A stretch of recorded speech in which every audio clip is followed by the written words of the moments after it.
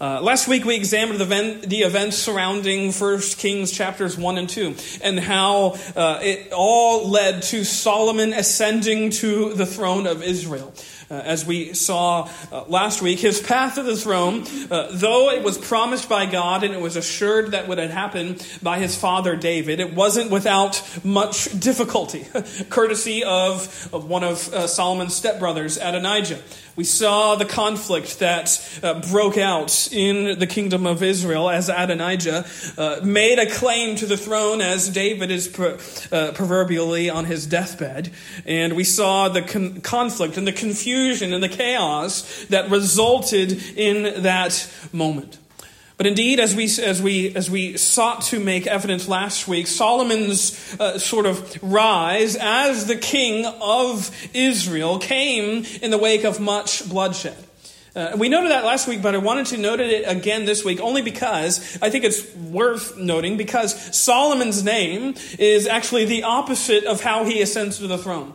Solomon, his name means peace. It means one who is a peacemaker, so to speak. It's indicative of the change that's going to happen. As Solomon takes the throne, his reign is going to be a peaceful rule, a peacemaking rule, very much unlike his dad's. David's was filled with wars, with conquest, with conquering other nations, so to speak. And Solomon's is very much different. It's a peaceful reign. And that's so it comes from his name, but also there's a national sort of experience of peace for Israel too. But as we'll consider in the next couple of weeks, that peace comes at a great cost. A great compromise, too. I'm getting ahead of myself, but that's okay. I think this is evident in verse 1 of our text this morning. It's sort of hinted at the beginning of Solomon's rule. We're given a small hint at the cost that he is seeking to pay, that he's willing to pay in order for Israel to experience peace. Notice it says in verse 1, "And Solomon made affinity with Pharaoh, king of Egypt, and took Pharaoh's daughter." He's making a treaty. He's making a peace treaty, so to speak, with Egypt here in taking one of his daughters to be one of Solomon's wives. It's an interesting point. I'm getting a little bit ahead of myself by making that point, but keep that in the back of your mind. That for as peaceful as Solomon's reign is, it comes at great compromise. But all things considered now, as we approach chapter 3, Solomon is firmly established as the king of Israel. That's the end of chapter 2, verse 46. "And the kingdom was established in the hand of Solomon." And it was established how? By Solomon coming in and leaving all of his enemies on the tarmac, so to speak. They are all laid to waste. He is firmly rooted and planted as Israel's king. But it's not just that he is established as Israel's king, yes, but it's also that now Israel is established as one of, if not the world powers at this particular moment in history. This is again the sort of inference of verse 1. Notice again verse 1 of chapter 3, and it says, "And Solomon made affinity with Pharaoh, king of Egypt, and took Pharaoh's daughter, and brought her into the city of David until he had made an end of building his own house, and the house of the Lord, and the wall of Jerusalem round about." You see, up until this moment, Egypt and the pharaohs who ruled Egypt weren't ones who would give their daughters over to other nations. They were ones who were taking daughters from other nations for their wives. They were using that as moments, as very public displays of their dominance, of their might. We are taking you and we are going to override you, and so much so that you are going to give us one of your daughters for my wife. But here we see the opposite happening. The opposite is occurring. Egypt is giving away one of their daughters, which is indicative of their sort of national and social and political decline, especially as a world power at this point. But regardless, as this newly minted king named Solomon here is beginning his reign, he begins it by starting, as verse 1 indicates, a lot of building projects. over the next few chapters, in fact, more and more details of Solomon the builder, Solomon the one who is very much involved in lots of construction projects, is going to be more heavily detailed. But he's beginning here his reign, and we are given an account of his devotion and dedication to God. The one that we know as the wisest man who ever lived, evidences true wisdom at the start of his rule. Notice verse 3. And Solomon loved the Lord, walking in the statutes of David his father, only he sacrificed and burnt incense in high places. He's walking here in wisdom. He's walking in the ways of his father. As we are going to see, it's a little bit different perhaps than what we think. But he's evidencing true wisdom at the start of his kingship. And here I think we see 4 lessons regarding what true wisdom looks like. And I would say even too that we are desperate for these lessons even in our own day. That the wisdom that Solomon displays at the beginning of his rule is wisdom that we need too. So let's go through this quickly this morning as we see these 4 lessons throughout this chapter. First of all, I think we see in verses 5 through 9, wisdom's prayer. Wisdom's prayer. We are told that he was worshiping in high places. Places, in fact, where pagan worship used to happen. Notice verse 2. Only the people sacrificed in high places. Because, why were they doing that? Because there was no house built unto the name of the Lord until those days. Now, of course, during this time, there is no temple that has been constructed at this time. We know at the end of David's life, he was possessed with this notion of building God a house. 1 Chronicles 17 gives us that wonderful story where David is possessed with this idea. I need to build you a house where all of the people can come and worship. And God tells him, no, you're not going to do that. In fact, one of your sons is going to do it. But even more gloriously, God gives him the promise, but I'm going to build you a house that's going to last forever. An unending dynasty is going to come through your line, which, a little wink and a nod, which is to indicate that Christ is going to come through David's house. That's what God was promising him. But the more literal promise that's being sort of carried out here is Solomon is coming to the throne, and he is going to be the one that builds the temple. This hasn't occurred yet at this time. And so there are still high places that have been converted into places of worship for the people of Israel. And such is where Solomon finds himself. He's at Gibeon, as it says in verse 4. Gibeon, which was the sort of great high place before the temple was erected. And here he's there, he's worshiping. He's worshiping God. As it says, he's offering 1,000 burnt offerings. What's most apparent to me as he is at this high place is that actually God is honoring this time of worship.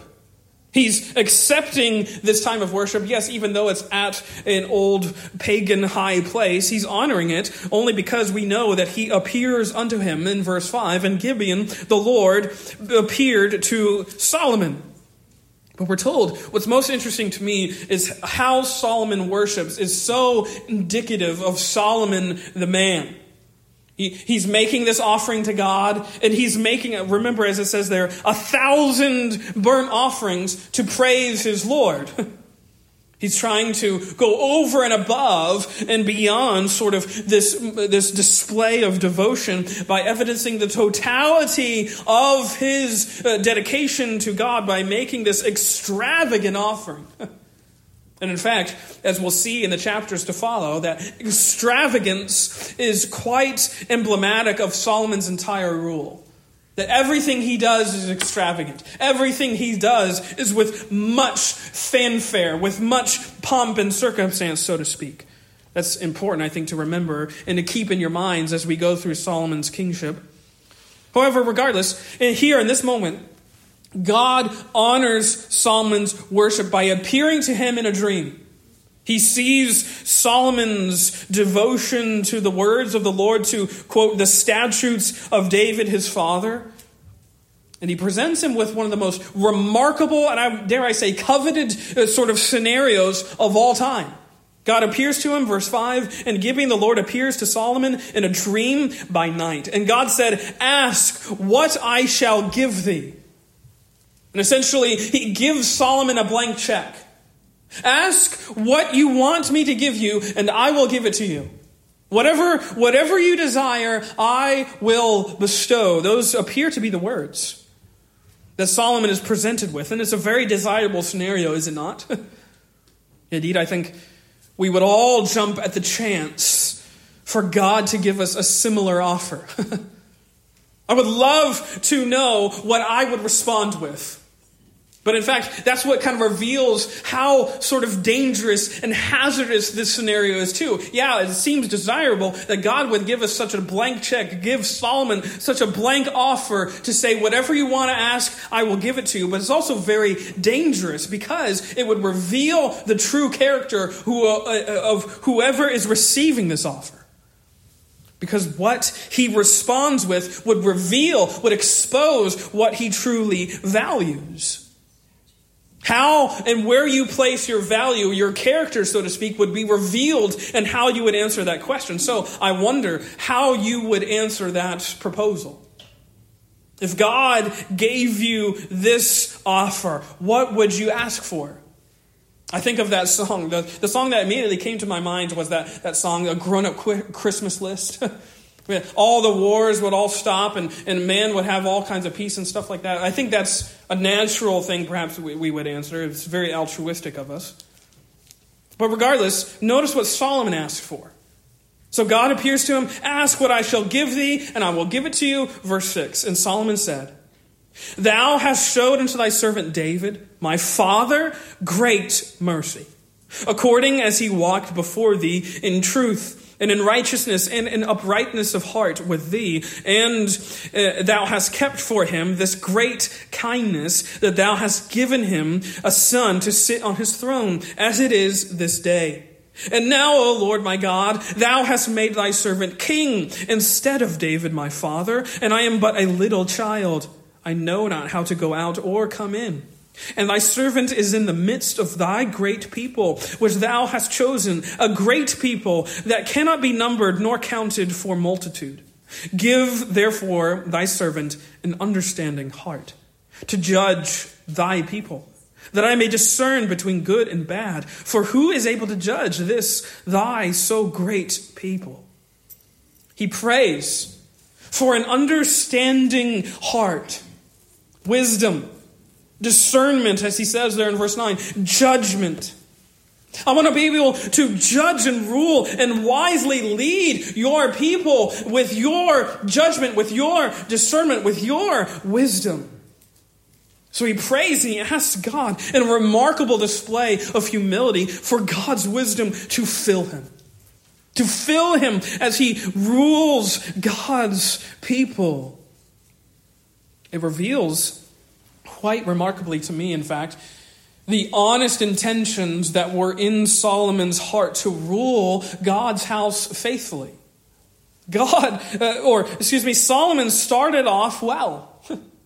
He was walking according to the statutes of David, his father. He was here walking according to humility, understanding that he could not do this task. This so great amount of a weight was set before him, and he could not do it in his own ability. He needed God's wisdom. As he says there, give therefore your servant an understanding heart.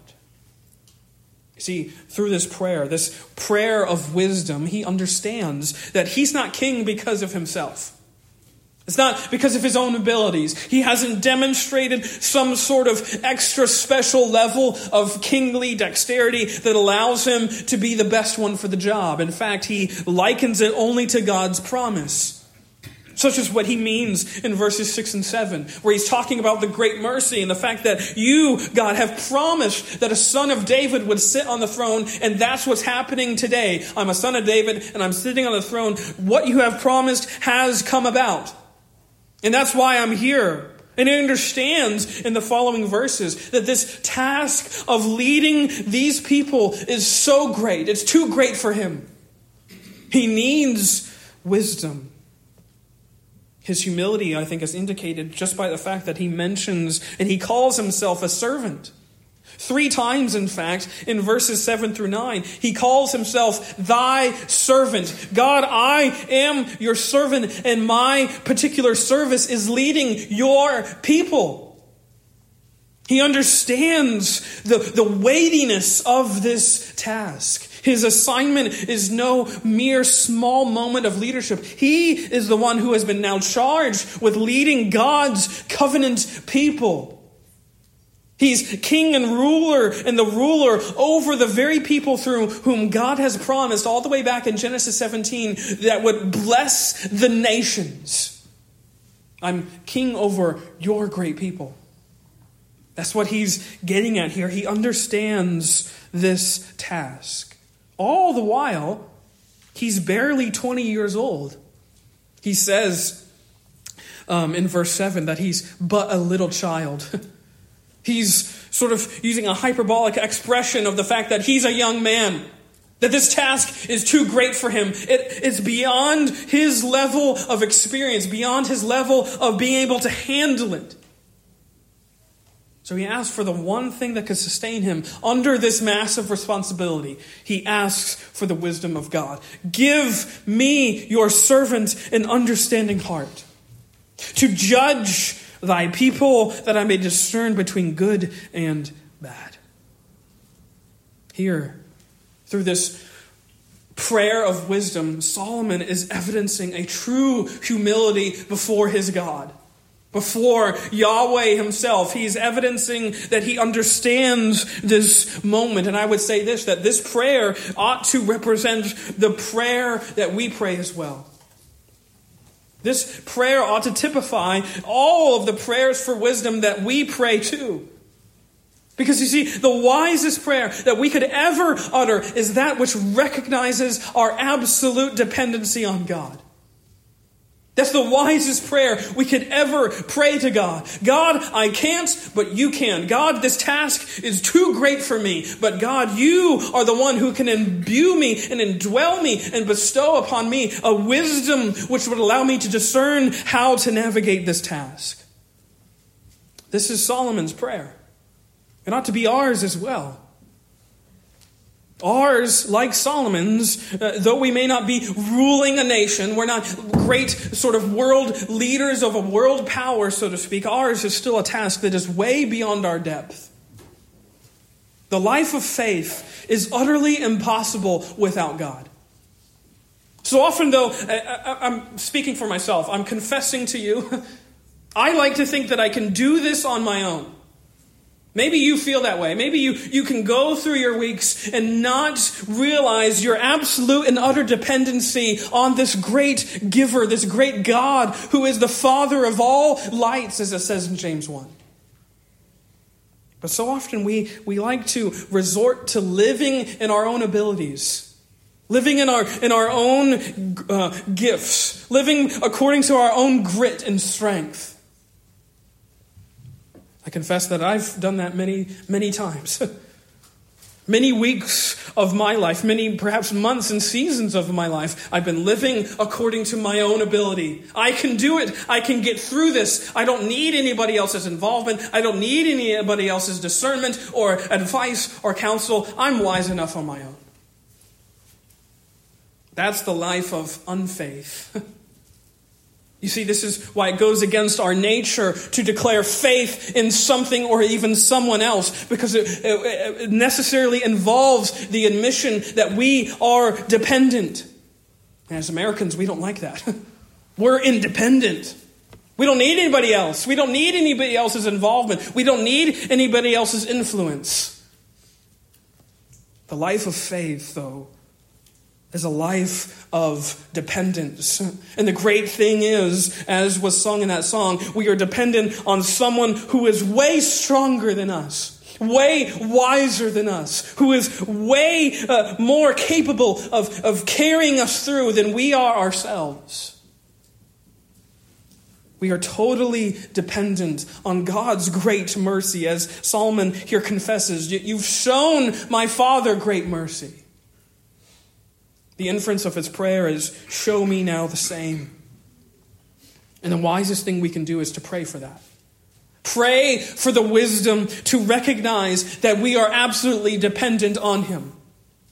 We don't just need grace. We need the grace to see that we need grace. We don't just need mercy. We need the mercy to see that we are absolutely dependent on his mercy, because our eyes are so blind. They are so fickle. They are so much going after their own ways. But the prayer of wisdom is a prayer of dependence. May we all see that we are dependent on this great Father, this great and merciful God. That's wisdom's prayer, which is evidenced by Solomon. But notice, secondly, in verses 10 through 15, wisdom's promise. Because God hears this prayer of Solomon. He requests wisdom, and it pleases the Lord. Notice verse 10. And the speech pleased the Lord. That Solomon had asked this thing. He is joyful. He is so glad at the fact that Solomon had not asked for some selfish thing. That he hadn't asked for some self-serving, self-interested gift. By the way, we should take notice of every time the scriptures indicate that this thing pleases him. There's some other examples of that in the Gospels, but every time there's something that says, this pleases the Lord, that ought to raise our attention. We ought to be more alert. And here, this prayer of dependence is pleasing to the Lord's ears.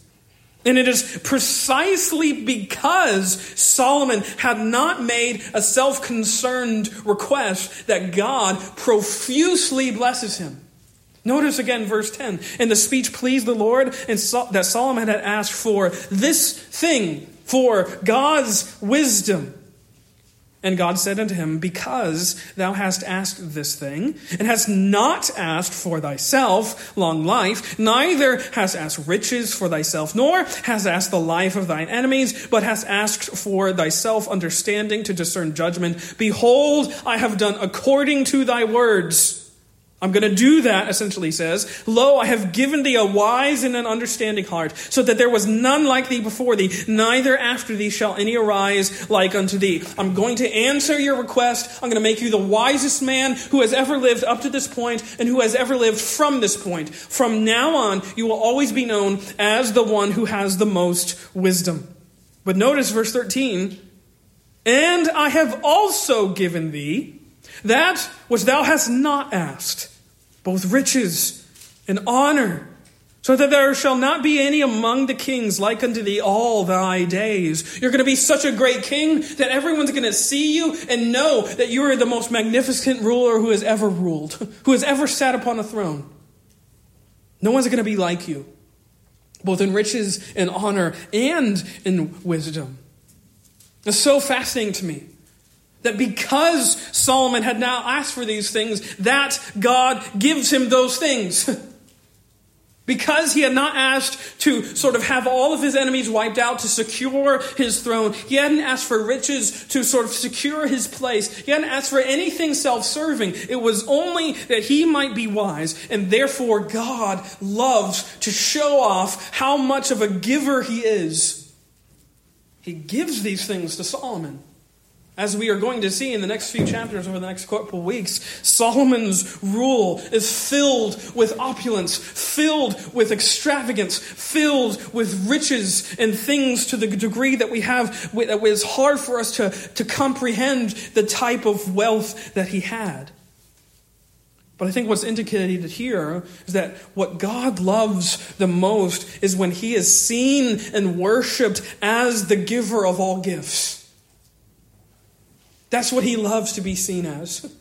It's like a father, like a dad on Christmas morning who gets so much joy when his kids are playing with the gifts that he gives them. That's one thing that has struck Natalie and I as we've had kids is just, I get more joy out of seeing them enjoy something than me getting something. I want to see like the smile on my little girl or little boy's face as they're enjoying this new thing. And yeah, it may not be for long and they may go on to something else. But even still, the joy in that moment is still very rich and profound. I love to see that. That's your Father. God loves it when you are enjoying the gifts that he is giving you, and you are enjoying them in such a way that you know that he is God, and he loves to be seen as this generous and ungrudging giver. That's James 1:5 again. That he loves to be seen that way. There's just this awesome sort of intimacy that this Father, this God has with us, that he loves to be seen as this giver of all things. And he's pleased in that. When we pray and live in this promise of wisdom, what is the promise of wisdom? Let me read it to you. It actually comes from Jesus' own mouth. It's a verse you're likely very familiar with, Matthew chapter 6, verse 33. Says this, "Seek ye first the kingdom of God and his righteousness, and all these things shall be added unto you." In a very real way, this is indicative of what happens in Solomon's life. He sought first the kingdom of God, and all of these things were added unto him, according to this God who loves to be seen as the giver of all things, who loves to be seen as this very profuse giver. All these things were added unto Solomon. Praying for wisdom and seeking God first is a life of dependence. It's a life of seeing God as the giver. And that's how God blesses us. When we see that all that we have is because of him. All that we have before us is because of this giving God. Solomon is off to a good start. He prays in wisdom. He has the promise of wisdom. But notice thirdly, wisdom's purpose. Wisdom's purpose, because God gives him this gift. Verse 15, "And Solomon awoke, and behold, it was a dream. And he came to Jerusalem and stood before the ark of the covenant of the Lord, and offered up burnt offerings, and offered peace offerings, and made a feast to all his servants. Then came there 2 women that were harlots unto the king, and stood before him." So we have this scene now, a transition, a great transition, as Solomon is now gifted with this wisdom from on high. And he goes down and he comes back to Jerusalem, and now he entertains this audience with 2 prostitute mothers who are having a very concerning quarrel.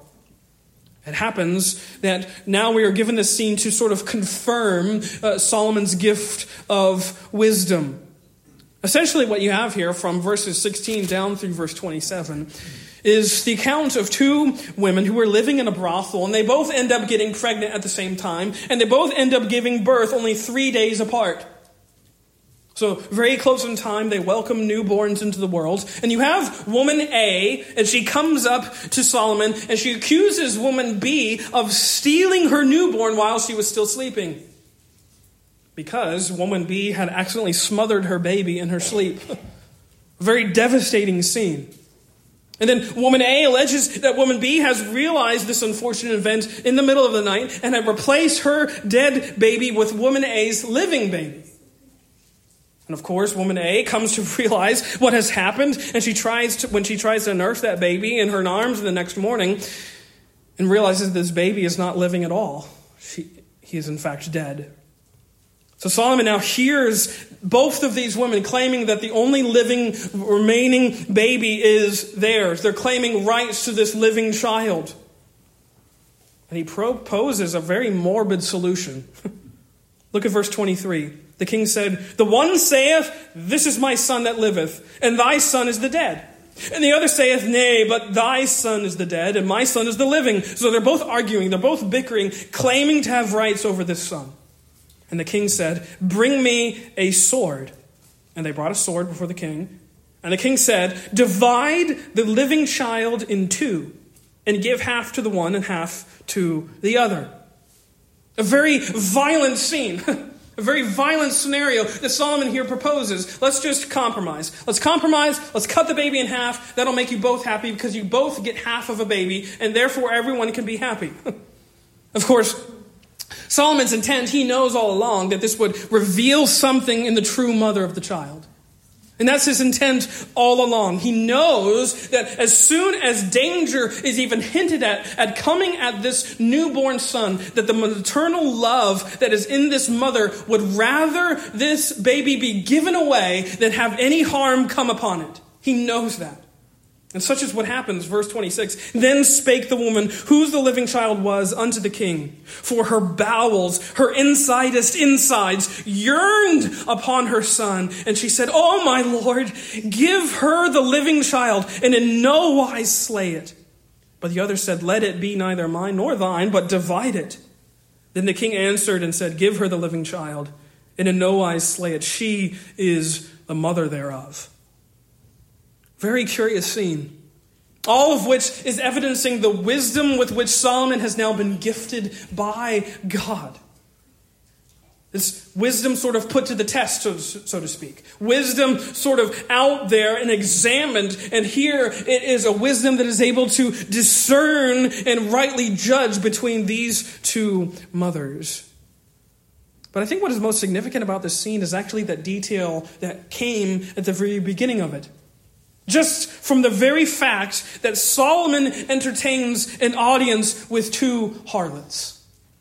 Two women of very low estate when it comes to the economy of the kingdom, when it comes to having an audience with the royal ruler of the king of Israel. Suggestive again that Solomon's sincerest intention was to be a king for God's people. I think, though, for me, it's reminiscent of a better king. A king whose name is Jesus, who likewise was accused of coming and embracing publicans and sinners. Here, Solomon is doing something similar. He's condescending from his throne to solve publicans and sinners' problems. He's coming to solve the problems of the worst of the worst. Jesus, though, would condescend to settle their eternity, not just their worldly temporary problems. He would come and settle something far greater, which leads us to this point. Wisdom's prayer and wisdom's promise and wisdom's purpose leads us to verse 28, which I think is wisdom's person. Notice what it says. And all of Israel heard of the judgment which the king had judged. And they feared the king, for they saw that the wisdom of God was in him to do judgment. So all of Israel now hears of this amazing story of how Solomon is able to do judgment. He's able to judge rightly and quickly on matters in the kingdom. And word spreads fast. All of Israel and all surrounding them now hear of this great wisdom and insight that is now in this King Solomon. Such that kings and dignitaries from other nations are now flocking to soak up some of his wisdom. Notice quickly, just in proof of this, verse 34 of chapter 4. It says, There came of all people to hear the wisdom of Solomon, from all kings of the earth, which had heard of his wisdom. He was greatly wise, greatly discerning in this gift that had been given to him from God. Which is true and right to say. But for all of Solomon's wisdom, for all of his ability to do judgment, as it says here, to carry out justice, what we are going to see, and the tragic thing we have to keep in our minds, is that Israel is still left wanting. That Israel is still aching for one who would possess perfect wisdom and judgment and discernment. Such is the point we have to remember about Solomon's life, because the beginning here, the beginning of it is not the same as the end of it. In fact, it's vastly different. Jump ahead. I want you to see this point. Notice the end of Solomon's life in chapter 11. Look at verse 6. How unlike the young Solomon this older Solomon is. Notice verse 6 of chapter 11. And Solomon did evil in the sight of the Lord, It went not fully after the Lord, as did David his father. Look at verse 9.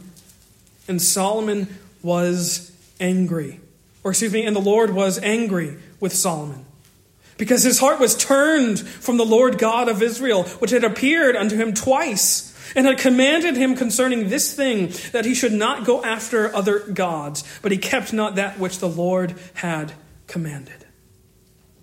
Solomon's wisdom was not able to save him from himself.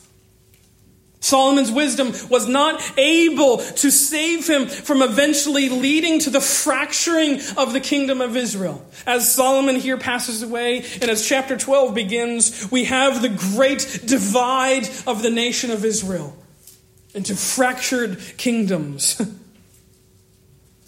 Which leads us to say that Solomon's wisdom and his justice, that which he was given by God, point beyond themselves to one who was to come. Because you see, just like Israel, who is here caught up in the fact that this one had such great wisdom and insight from on high, we need someone who doesn't just have the wisdom of God. We need someone who is the wisdom of God. We don't just need someone who possesses insight. We need someone who rules in perfect judgment and discernment and wisdom. We need a king who would execute perfect justice. That's what Israel needs. We need one who would come and execute discernment in flesh and blood. We need God's wisdom in bodily form. To make it short, we need Jesus. He is God's wisdom in flesh and blood. Colossians 2:3, that it says that Jesus, in him is hidden all of the treasures of wisdom and knowledge. Or 1 Corinthians 1 verse 30 says that Jesus himself is made unto us, yes, us today, wisdom and righteousness and sanctification and redemption. Jesus is our wisdom. He's the one who truly rules wisely. Therefore, the offer of the gospel that is before us fills the horrid vacancy left behind in the wake of Solomon's demise. Because in the vacancy, in the void of what wisdom should have offered, comes Jesus, the one who is wisdom. Notice this is what is promised. Listen to these words. Go to Isaiah chapter 11. Isaiah the prophet is here speaking in such bold terms about one who was to come, this, quote, root of Jesse. Notice verse 1 of chapter 11. Notice the words that appear. And there shall come forth, the prophet says, a rod out of the stem of Jesse, and a branch shall grow out of his roots. And the Spirit of the Lord shall rest upon him, and the Spirit of wisdom and understanding, the Spirit of counsel and might, the Spirit of knowledge and of the fear of the Lord. And shall make him of quick understanding in the fear of the Lord, and he shall not judge after the sight of his eyes, neither reprove after the hearing of his ears, but with righteousness shall he judge the poor, and reprove with equity for the meek of the earth. And he shall smite the earth with the rod of his mouth, and with the breath of his lips shall he slay the wicked. And righteousness shall be the girdle of his loins, and faithfulness the girdle of his reins. The wolf also shall dwell with the lamb, and the leopard shall lie down with the kid, and the calf, and the young lion, and the fatling together, and the little child shall lead them. And the cow and the bear shall feed, their young ones shall lie down together, and the lion shall eat straw like the ox. And the sucking child shall play on the hole of the asp, and the weaned child shall put his hands on the cockatrice's den. They shall not hurt nor destroy in all my holy mountain, for the earth shall be full of the knowledge of the Lord as the waters cover the sea. And in that day there shall be a root of Jesse, which shall stand for an ensign of the people. To it that shall the Gentiles seek, and his rest shall be glorious. That's Jesus. That's the King of all kings, the King in whom true wisdom and understanding and discernment is found. This is the good news that we have. It's the good news that wisdom hasn't just been gifted to us. It's that wisdom has walked where we have walked. That wisdom has come down for us to fill the vacancy left behind by the foolishness of sin, by the unwisdom of rebellion against the Father. This is Jesus Christ, the King of all kings, as seen in the absence of Solomon's reign. Where he should have ruled in wisdom, he eventually ruled in a decadent reign that resulted in division. And how unlike this is in Jesus, who is true wisdom, and who will not divide, but will bring people together, will bring, yes, not just his people, but all nations. He is the ruler over them. Which leads us to say this, that Jesus is the person of wisdom.